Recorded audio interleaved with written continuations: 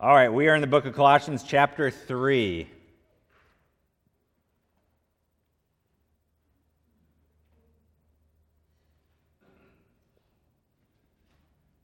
We're picking it up in verse 12. Put on then, as God's chosen ones, holy and beloved, compassionate hearts, kindness, humility, meekness, and patience, bearing with one another, and if one has a complaint against another, forgiving each other. As the Lord has forgiven you, so you also must forgive. And above all these, put on love, which binds everything together in perfect harmony. And let the peace of Christ rule in your hearts, to which indeed you are called in one body, and be thankful. Let the word of Christ dwell in you richly, teaching and admonishing one another in all wisdom, singing psalms and hymns and spiritual songs with thankfulness in your hearts to God. And whatever you do, in word or deed, do everything in the name of the Lord Jesus, giving thanks to God the Father through him. Let's pray. Lord, we thank you that it's by your mercy and grace that we're able to walk and have the fruit of the Spirit. We thank you that you are so good to us time and time and time again, that your mercies never fail. We thank you, Lord, that you promise that you'll never leave us nor forsake us, and you never have forsaken us. We thank you, God, that you are a faithful God that is with us every single step of the way. I pray you would continue to be with us, Lord. Continue to strengthen us to walk in your ways. Continue to correct us when we stray. We pray that you would remind us of how good you are, that you are the great shepherd that loves your sheep. We pray you'd instruct us now. Let us receive from you, Lord, and then respond accordingly to walk it out in faith, what we hear today for your glory. Amen. So we're here in Colossians, and what I mentioned previously when we were looking at the beginning of chapter 3, which goes back a little bit because we actually took a break for Christmas and then a few weeks for addressing pro-life issues. But when the gospel came to the Colossians, you had the Colossians getting saved, right? Gospel's going forth, people get saved. In fact, if you think about it, like every single city that Paul went to, what happens? People get saved, right? We're sending the cooks out, and what are we praying? Yep. You believe people are going to get saved? Right? The gospel goes forth, people get saved. The gospel goes forth, people get saved. So we have Gentiles that are getting saved. They didn't know anything about the Old Testament. Nothing at all. They probably couldn't even read it because they didn't know Hebrew, which is why you end up getting the Old Testament in part translated into Greek so that the Gentiles would have access, and actually, interestingly enough, so that the Jews would have access because they were losing some of their ability to read the original Hebrew since they were speaking and reading Aramaic. So the Gentiles get saved. The question becomes, how do you disciple them? Like when people get saved, we're supposed to disciple them. Yes? The gospel goes forth, the Great Commission. It says go, but then what do we do once they believe? We disciple them. So the early church began to place its teaching in different categories to help people easily remember it. It was a catechesis of sorts, teachings to help them put into different categories. So in this section of Colossians, we see 4 different key words. The first one we see in Colossians starting in around verse 5, where we're told of different things to put off. Then starting in the section that we're on, in verse 12, the put on. We're told to put things off, we're told to put things on, and then when we get to verse 18, the third key word is the be subject. What do relationships look like? Be subject. And then finally in chapter 4, be watchful and pray. Here's the thing. Once we get to verse 5 in chapter 3, we're really into the application of everything that Paul has said up to this point. So chapters 1 and 2, he's given us a whole lot of doctrine, in-depth teaching, and this is how a lot of his letters go, if you actually kind of break them down and look at it and even think about it. The doctrine comes first, the teaching comes first, and then what does he do? He transitions into, okay, now let's take that teaching and let's apply it to life and tell you what it looks like. I like to use the phrase that the indicatives lead to the imperatives. So who we are leads to what we do. We have to start with that. If we reverse it and we start doing, then we just end up with a shell of Christianity, and we just end up with an external religion. So we do things. That's very important to Christianity, but we do those things because of who we are and because of whose we are. That's the foundation. Salvation occurs. We're saved. We're bought by the blood of the Lamb. And then from that, from who we are, then come the works. So let's look at the three, and different versions have it differently, but there's three puts, essentially. Verse 5, we're putting to death. Verse 8, it says, put away. And then verse 9 says, put off. So we've already talked about it. If you weren't here, you can go back and listen to some of those sermons addressing the first verses of Colossians. But these are things that you rid yourself of. Look at verse 5. Put to death, therefore, whatever is earthly in you: sexual immorality, impurity, passion, evil desire, covetousness, which is idolatry. We're supposed to rid ourselves of these things. Or if you're doing them, stop doing them. That's the idea. So God has certain things, guess what? That he doesn't want his children doing. You parents out there, are there certain things you don't want your children doing? Right? Well, guess what? God has the same for his children. For believers, it's not a matter of intellect when it comes to these things that we're supposed to put off. It's not a matter of intellect. You all know it's true. You can read it. You can understand it for yourself. It becomes a matter of volition. It becomes a matter of the will. Will you live it out? Will you live it out? Now, we all know there's certain things God doesn't want us doing, and we also know there's certain things God does want us doing. And I want to repeat this from a few sermons ago, because that being said, Christianity primarily isn't about a bunch of don'ts. And Christianity isn't actually primarily about a bunch of do's. It is primarily, get this, walk away with this, if nothing else today, it is primarily about the gospel. The primary message is the gospel. That's what changes everything. All right, no gospel, no Christianity. It changes everything. Now, here's the thing. The gospel has demands. Even the gospel itself, the good news of Jesus Christ, it has demands. What's the demand? Repent and believe. I mean, that's the demand of the gospel. If you want to follow the gospel, if you want to believe it. And what is the gospel? What is the good news? That God sent his own son. And his own son lived the perfect life for us. And then was crucified. While he was crucified, our sins were placed on him. He didn't have any sin. But our sins were placed on him. And what did God do? God punished his son so that we didn't have to be punished. So we can avoid the wrath. Why? Because Jesus paid the penalty. He paid the wrath. The crucifixion alone, very, very painful. Much more painful to receive the wrath of God. And if you don't repent and believe, guess what? You will receive the wrath of God. And where will you end up receiving that wrath? In hell. Right? Hell's a real place. People are going there. People are there. They're being punished justly for not repenting and believing. That's what it gets down to. So the gospel message is the primary thing, but the gospel does place a demand. I mean, if you want to know God, if you want to have a relationship with him, you have to repent and believe. Can you have a relationship with God without repenting and believing? You actually can't. Okay, you're an enemy with God. I mean, if you just take like a husband and wife relationship, I know husbands like rarely like sin against their wives. It's like super rare, right? But on the off chance that they do, only the foolish husband, which is most of us, will occasionally just try to act like everything's fine.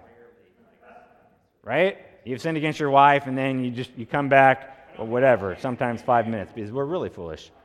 But we come back, and we just want to act like everything's fine. Right? How does that go over? Not good. Okay, well, so take that with God. The Bible says that we're enemies of God. So if we just kind of waltz up to God and try to act like everything's fine, he's like, you've sinned against me. We're enemies. You're my enemy. Everything you do in your core comes against me. Now, I offer you terms of peace. We can't negotiate here, but I offer you the terms. And the terms, really, it's the gospel. Repent and believe. So that is primary. And we need to make sure when we share the gospel with with unbelievers, we should make sure that we clearly communicate that there are certain things required of them. Like you share the gospel, what you're communicating is you need to repent and believe. That should be there. Repent and believe. And Jesus, just read through any of the gospels, and what did he come preaching? The kingdom of heaven. But included in that, and you'll see it time and time again, repent for what's at hand. The kingdom of heaven or the kingdom of God. That's at hand, but you have to repent. So repentance is key. And God, in his graciousness, has given us a new life. Amen? What comes with the new life? Well, with the new life comes new ways, comes new habits, comes new patterns, and new living. What's one of the most frustrating things when you buy something new, especially if you spend some money on it? What's one of the most frustrating things? It's when it breaks right away or it doesn't work. Just right out of the box, it's not working. So my second oldest son, Job, bought a computer recently, and it's already having issues.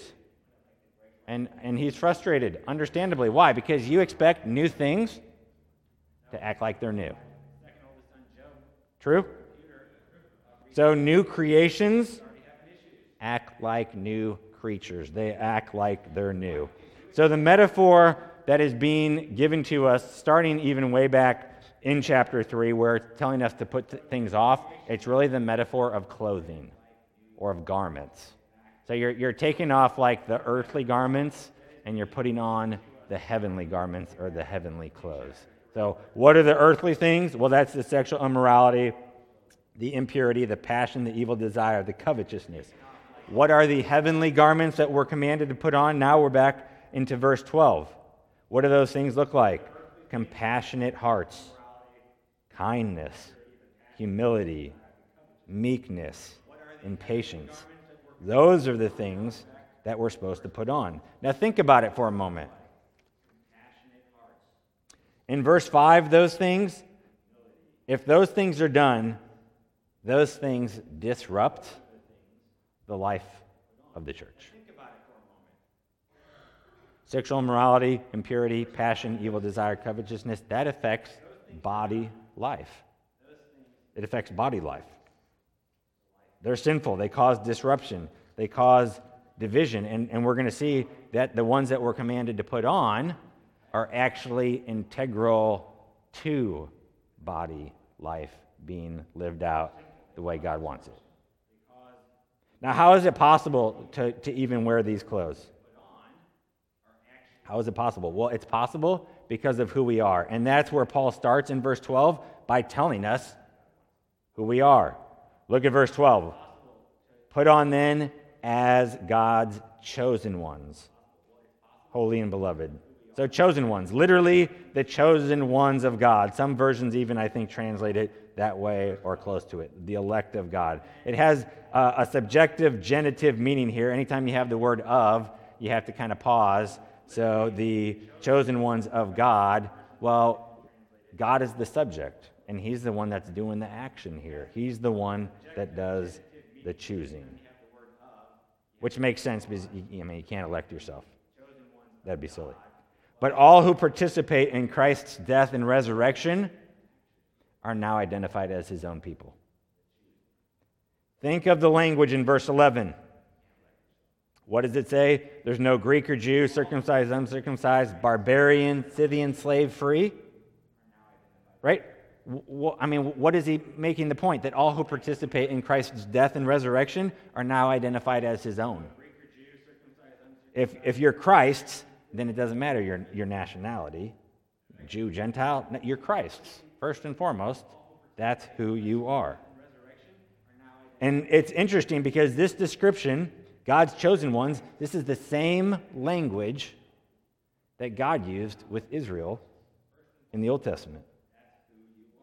Same language. Look at Deuteronomy chapter 7. Because this description, God's chosen ones, this is the same language that God used with Israel in the Old Testament. Same language. Look at Deuteronomy chapter 7.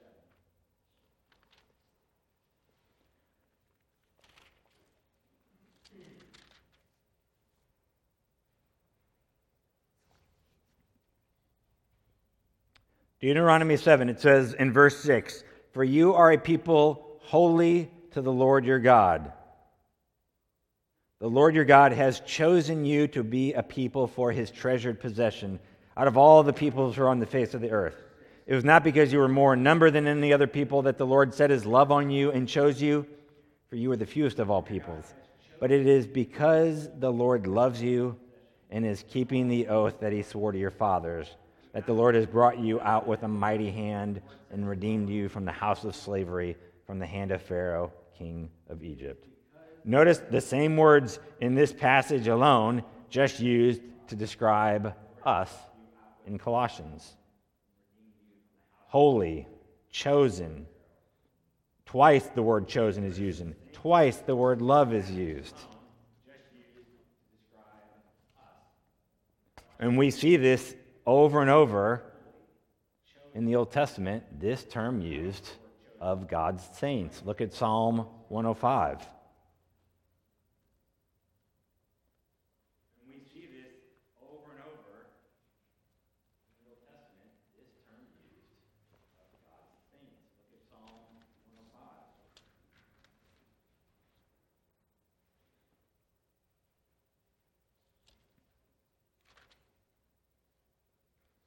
Verse 1, Psalm 105, "Oh, give thanks to the Lord, call upon his name, make known his deeds among the peoples. Sing to him, sing praises to him. Tell of his wondrous works. Glory in his holy name. Let the hearts of those who seek the Lord rejoice. Seek the Lord and his strength. Seek his presence continually. Remember the wondrous works that he has done, his miracles and the judgments he uttered. O offspring of Abraham, his servant, children of Jacob, his chosen ones." Then if we even go down about, quite a few verses towards the very end of the psalm, in verse 43, the same psalm, he says, "So he brought his people out with joy, his chosen ones with singing." And over and over and over, we see this term applied to Israel in the Old Testament. And what's the idea there? Well, Jew, Gentile, it doesn't matter. If you're God's child, you're God's child. There's no ranking. There's no higher or lower. The Jewish believer isn't any higher or lower than the Gentile believer. Same with this term, holy ones. It's a very typical Old Testament name for Israel. Look what he says in Exodus 19.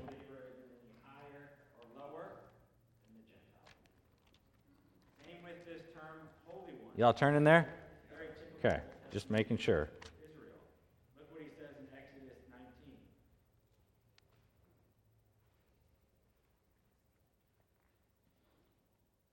Y'all turning there?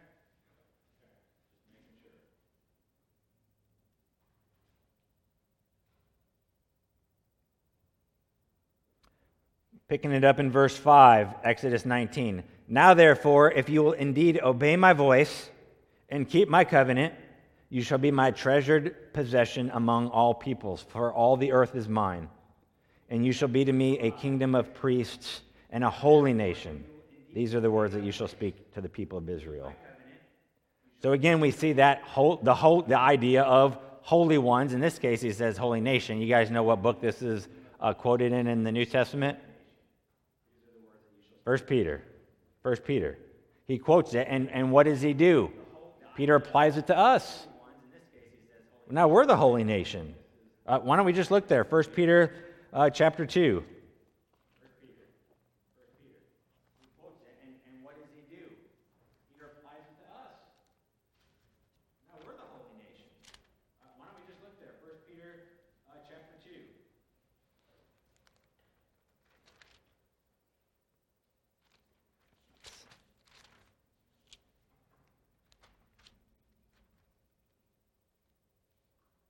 So he starts in verse 4 of chapter 2.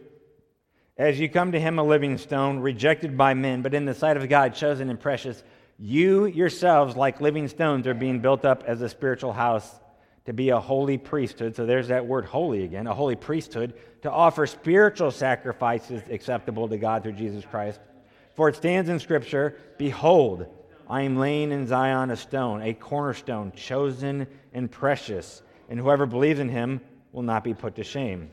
So the honor is for you who believe, but for those who do not believe, the stone that the builders rejected has become the cornerstone, and a stone of stumbling and a rock of offense. They stumble because they disobey the word as they were destined to do.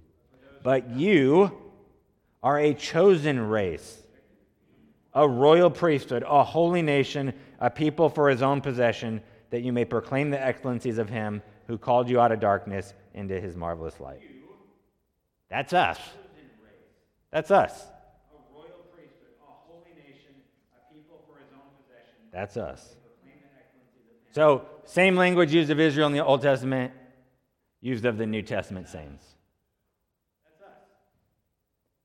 What about beloved? We find that same language used as well. Look at Deuteronomy chapter 33.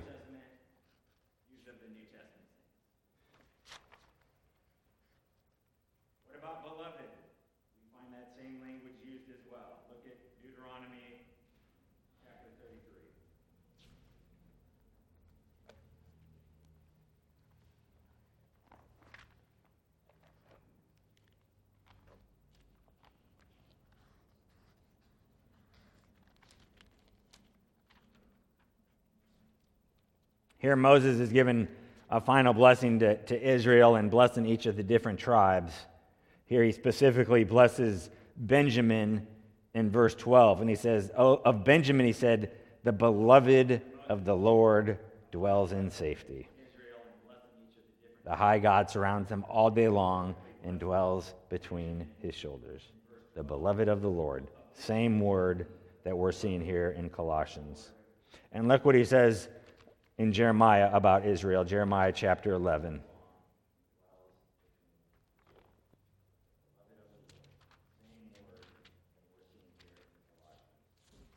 what he says in Jeremiah about Israel, Jeremiah chapter 11.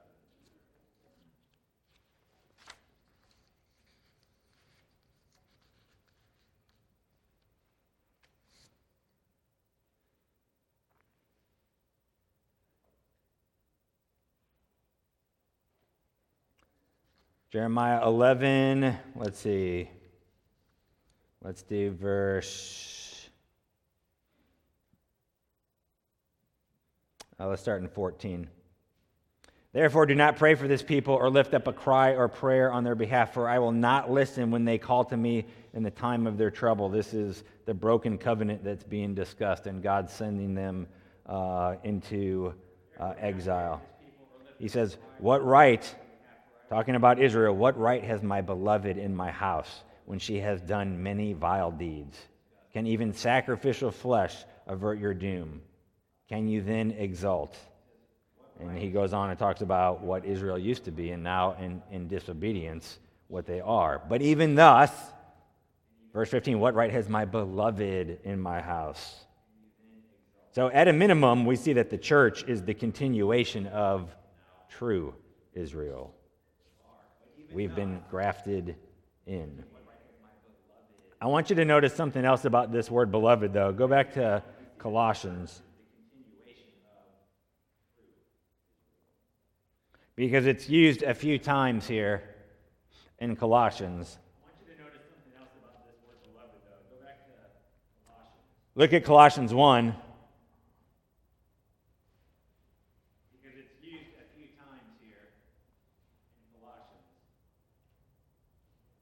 In verse 7, it says, just as you learned it from Epaphras, our beloved fellow servant. So, verse 7 verses in chapter 1, it's applied to a servant of God, to a believer. At the very end of Colossians, look in chapter 4. Verse 7 verses in chapter 1, it's applied Verse 7, it says, Tychicus will tell you all about my activities. He is a beloved brother. He's a beloved brother. Which, I mean, that makes sense, right? Because if we're beloved, then that means Tychicus is beloved, and Epaphras is beloved, and Paul's beloved, and we're all beloved. But then notice, back in chapter 1, notice who else is beloved. I mean, that makes sense, right? All these, the same Greek word each time. Verse 13, he has delivered us from the domain of darkness and transferred us to the kingdom of his beloved Son. This idea of beloved evokes a family relationship where family members resemble each other. Just like it says in Ephesians 1, be imitators of God as beloved children. And the thing is, we are beloved because Jesus was first beloved. Put another way, we're loved by God because Jesus is loved by God. He loved his own Son and sent his Son, and it's because of his love for his Son that it extends to us. That means what? Remember, our identification is with Christ. And usually we get a lot of the blessings that Christ gets. We get heavenly riches. Why? Not because we've earned them, but because Christ earned them for us. We get forgiveness of sin. Why? Because we merited it? No. Christ merited it. He merited it. Everything that we get is total grace. It's total grace. We have not earned anything whatsoever. But Christ has earned it. He's merited it. He's merited it for us. He merited what we could never merit and what we can't merit. He got it for us. So guess what? When we're in Christ, and that's where our identity is, where you see those two little words, in Christ, in Christ, in Christ, all throughout the New Testament. If you're in Christ, that's talking usually about our union with him. We're in union with him. And sometimes it's like he's in us and we're in him. I mean, there's like this true biblical commingling of sorts. But most of the time it's in Christ where the idea is the picture is us being united with him. There's a union that we have that he forms by God. So our identification is with Christ, and that's where we get riches and blessing. Why? Because Christ gets the riches and the blessings. That's why we're the beloved, because Christ first was the beloved. Pause for a moment and think about this. This is God's view of you. You are his chosen. Think about how precious Israel was in the Old Testament. Time and time again, he came to their rescue. True? Time and time again. Were they faithful? No. Most of the time, not. And over, he came to their rescue. Guess what? That's what your Heavenly Father does for you. He comes to your rescue time and time again. In the greatest way, through his Son Jesus saving you from your sins. But if we're honest and realistic, over and over again, he saves us from different circumstances. He's gracious to us. He's there for us. Did we earn it or merit it? Nope. But he's there, even when we are just like Israel in the Old Testament and we are faithless. And again, if we're honest, we have those times where we're not very faithful. It says, I think it's in 1 John, it says, when we are not faithful, he still is faithful. Aren't you thankful for that? So this is our Heavenly Father's view of us. So we're the chosen, we're the holy, and we're the beloved. I don't see the word ugly in the text. And I don't see the word defiled in the text. I don't see the word disgusting or stupid in the text.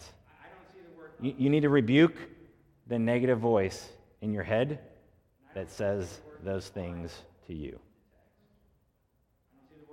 That's ultimately that's from the enemy. That's not how God sees you. Okay? You want to know how God sees you? Let the Scripture define and tell you how God sees you. Holy, beloved, chosen one. So quit using the devil's eyeglasses to see yourself, and use the lens of Scripture to see yourself. So why do we act in a holy way? Why do we want to put on these heavenly garments? Because we serve a God who is holy. And over and over and over and over and over again, the command is for us to be holy. Look at Leviticus 11.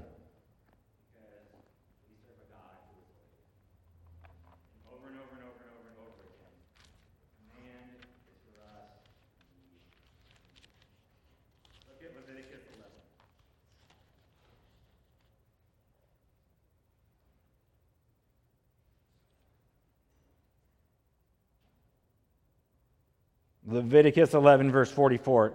It says, "For I am the Lord your God.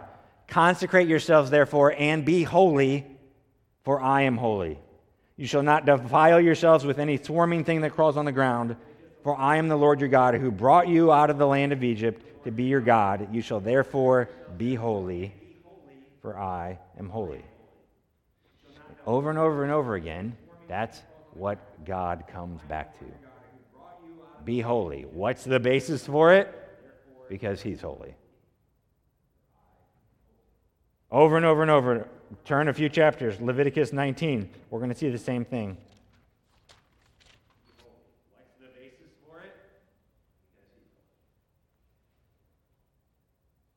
Over and over and over. Turn a few chapters. Leviticus 19. Verse 1. And the Lord spoke to Moses, saying, "Speak to all the congregation of the people of Israel, and say to them, you shall be holy, for I, the Lord your God, am holy." I mean, that is the refrain throughout, from the Old Testament all the way through the New Testament. Be holy, for I am holy. So we act in a holy way because God commands it. And why does he command it? Because, that is the foundation and character of who he is. Holiness. Holiness. What's our basis for putting on these heavenly garments? The basis is who we are in Christ. This goes back to who, the indicatives, the statements of fact. Because we are the chosen. Not will be, could be, might be, hope to be. No, because we are the chosen. Because we are holy. Because we are the beloved. Therefore, we can put on the garments. Therefore, we can walk it out. Therefore, we can walk in a manner that is pleasing to the Lord. The indicatives lead to the imperatives. Who we are puts us in a position to actually do what we're commanded to do. And here's the thing. When we look at this list and you compare it to other New Testament virtue lists, some of those virtue lists, 2 Corinthians, Philippians, 1 Timothy, they have purity, joy, righteousness, faith, knowledge. Those are good. They're there, and we need those. But in this list in particular, it's singularly focused, on building and maintaining a community characterized by love. That's why he gets to the last one, and he's like, and love brings it all together. But the idea is building and maintaining a community characterized by love. If you think about it, if we have the compassionate heart, the kindness, the humility, the meekness, and the patience, which then leads to bearing with one another and forgiving one another, that puts us in a great position to live together in unity. True? And so I'm paraphrasing a theologian here. He says, all these garments can be only worn in community with others, in relationships. How tempting to think that these garments would be so much easier to wear if we did not have to wear them among people. Right? Because we're always like, well, I can be kind when I'm at home, not around people. My wife is shopping and my kids are outside, right? I'm very kind. Kind to myself, right? But he goes on, how much easier to think about compassion than to do it? How much easier to be kind when we are away from mean people? It would be far easier to put on humility and gentleness if we were not being jostled by the proud and assertive. This is one of the reasons I have an issue with, you see on social media sometimes, like, you need to get the toxic people out of your life. I'm like, man, if we got the toxic people out of our lives, there wouldn't be anybody left. I mean, it's true, because we're all toxic in ways. But the message that sends is one, it says it's everybody else, right? That's one of the messages it sends. And two, it just reeks of a selfishness. Like, if people could just fix themselves, then I could do so much better around them. Well, why don't you fix yourself? Why don't you learn to be around challenging people that are hard to be with and hard to mingle with? There's challenging people within the church, all right? Truth be told, you're one of them. I mean, has anyone ever really thought of themselves as a challenging person? No, it's always somebody else, right? Well, some of them have to be wrong.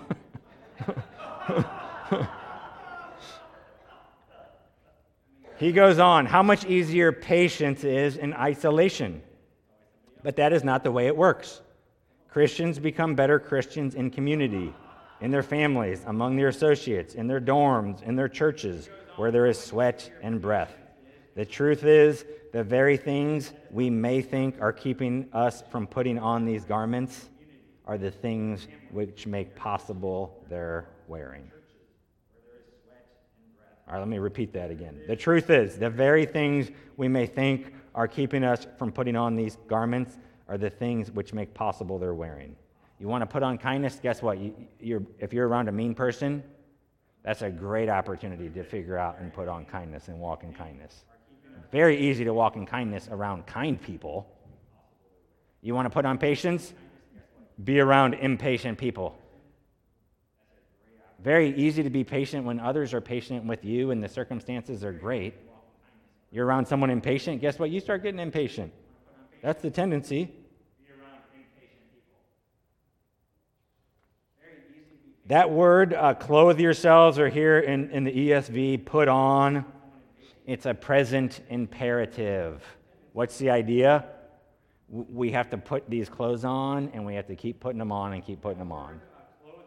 I mean, it's kind of like daily living, right? Every day you put on a new outfit, unless you're a college student, okay? But most of us, we put on a new outfit each day. Well, that's the idea here. Like, we have to continually clothe ourselves with these things. It's not like, oh, I got the kindness and I'm good to go. Daily, we're putting on kindness, we're putting on compassionate hearts, we're putting on humility, we're putting on meekness, we're putting on patience. There's a study that's been done. Actually, it's more of a survey. I guess a survey is a study of sorts. But the same survey has been done for over 50 years. Same questions, same survey. The nice thing when you do the same survey for 50 years and you ask the same questions, then you have a pretty good track record to track things pretty accurately, as long as the questions are fair, right? Well, this particular survey focuses on churches and people's denominational affiliation and different things like that. It's very interesting. When it talks about mainline Protestant churches, usually when you hear that term, mainline Protestant, it refers to all the big liberal churches. So the Evangelical Lutheran Church of America, that branch of Lutheranism would be one of them. The United Methodist Church, that branch, or that one would be one of them. The Presbyterian USA, really big denomination, very liberal. When you hear that term mainline Protestant, it really is just saying like the big liberal churches, if we're honest. But so they've been doing surveys of all these, including charismatic and all those non-denominational. But they've been tracking all sorts of different things. One of the things they've been tracking is 18 to 35-year-olds in the survey. And back in the 70s, 18 to 35-year-olds, there's about 10% that identified with one of those mainline Protestant churches. 10%. Guess what that percent is down to today? 1.5%. 1.5%. The gentleman who does the study says, very soon I won't be able to do any analysis of this group, because the N, you mean like the scope and the range, the N is too small. The percentage is too small to be able to do any real analysis of the group. I mean, what is that saying? Like the 18 to 35-year-olds, they're leaving those liberal groups. They might be leaving conservative as well. The more popular term that you might hear or you will come to hear is the nuns, not the ones with the habits and, are part of the Catholic Church, but N-O-N-E-S. That's the term that refers to people who aren't affiliated with any church at all. They're called the nuns. And so that number is skyrocketing. But here, people are dropping out in this group. Well, why? Well, because if you know anything about like liberal Christianity, what does it have to offer? What does it have to offer? Yeah, sin, right? But it doesn't really have any hope to offer. Truth is subjective. Everything is whatever you want. Well, I can get whatever I want, Sunday morning sleeping in. That's whatever I want, right? So, these people are growing up and they're not being given truth, and they're like, why stay? Well, here's what I say.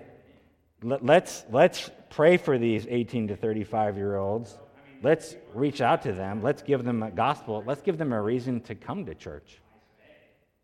They've had a false gospel. I had a false gospel.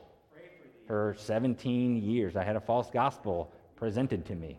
I grew up in that mainline Protestant church, the Lutheran branch, the ELCA, super liberal. Let's give them a real gospel. That's what they need. That's what they need. The liberal churches have tried to, they are lockstep with the culture.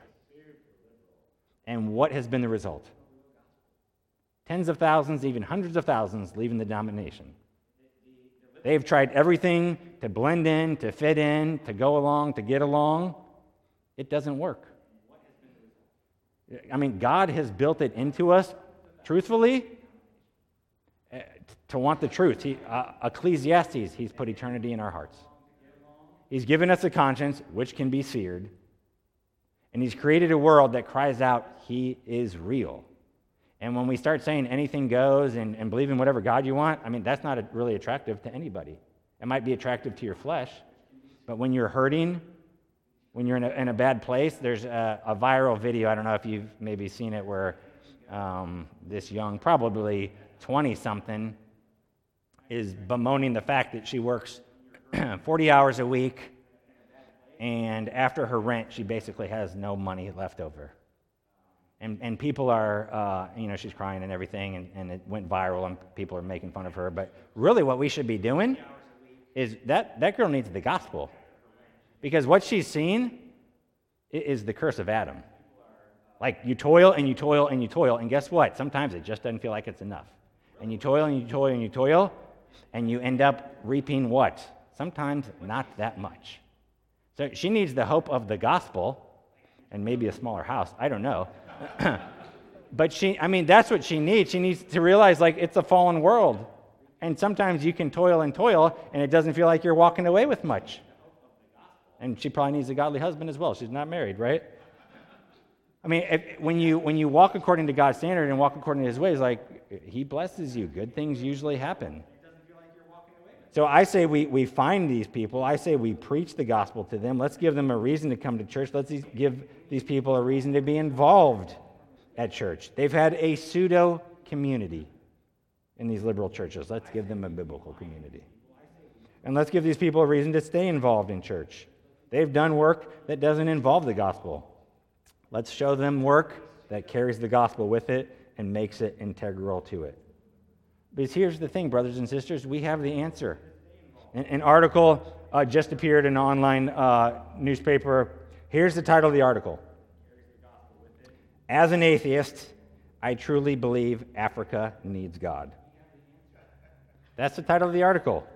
And this atheist writes the article, and here's what he says. As an atheist, I truly believe Africa needs God. Why? Because Christianity liberates people from the crushing passivity created by African worldviews, fear of evil spirits, of ancestors, of nature in the wild, of a tribal hierarchy. Freeing people from such deeply rooted fears takes much more than material help or technical know-how. A worldview can be replaced only by another worldview. Notice that he doesn't present his own worldview to help Africa.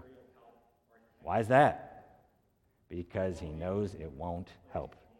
He knows that his worldview goes to what he just said. It's just material help and technical know-how. He grew up in Africa, so he witnessed firsthand, he says, how those who became Christian gained a sense of dignity and confidence. He goes on, as a confirmed atheist, I've become convinced of the enormous contribution that Christian evangelism makes in Africa. I mean, you can't make this stuff up. I mean, it's like reading like the Babylon Bee or something. I mean, atheist proclaims the greatness of the gospel? But no, it's real. As a confirmed atheist, I've become convinced of the enormous contribution that Christian evangelism makes in Africa, sharply distinct from the work of secular NGOs, government projects, and international aid efforts. These alone will not do. Education and training alone will not do. In Africa, Christianity changes people's hearts. It brings a spiritual transformation. The rebirth is real. The change is good. Those are all his words. All his words. So, I mean, even the unbeliever is recognizing, like, what we believe. God uses it to change hearts. God uses it to change families. And guess what? God uses it to change nations and continents. Where would this country be without the gospel? It'd be a dark place. It would be a dark place. In parts of Africa, there's a darkness there. Why? Because the gospel hasn't gone forth. It hasn't protruded. It hasn't invaded there. Well, that's why we pray. That's why we go. That's why we get the gospel out there. So we're blessed, brothers and sisters. If you're even hearing this message, you're blessed. If you arrived here by a vehicle, you're blessed. If you woke up in a bed, you're blessed. You'll probably, some of you might go out to eat or grab food on the way home. You're blessed. And we're blessed by God with the real thing, the gospel, the real Jesus. And we're blessed to have the heavenly wardrobe that we can put on. Let's wear it, and let's talk about it. Let's put on the garments, and then let's walk it out for his glory. Let's pray.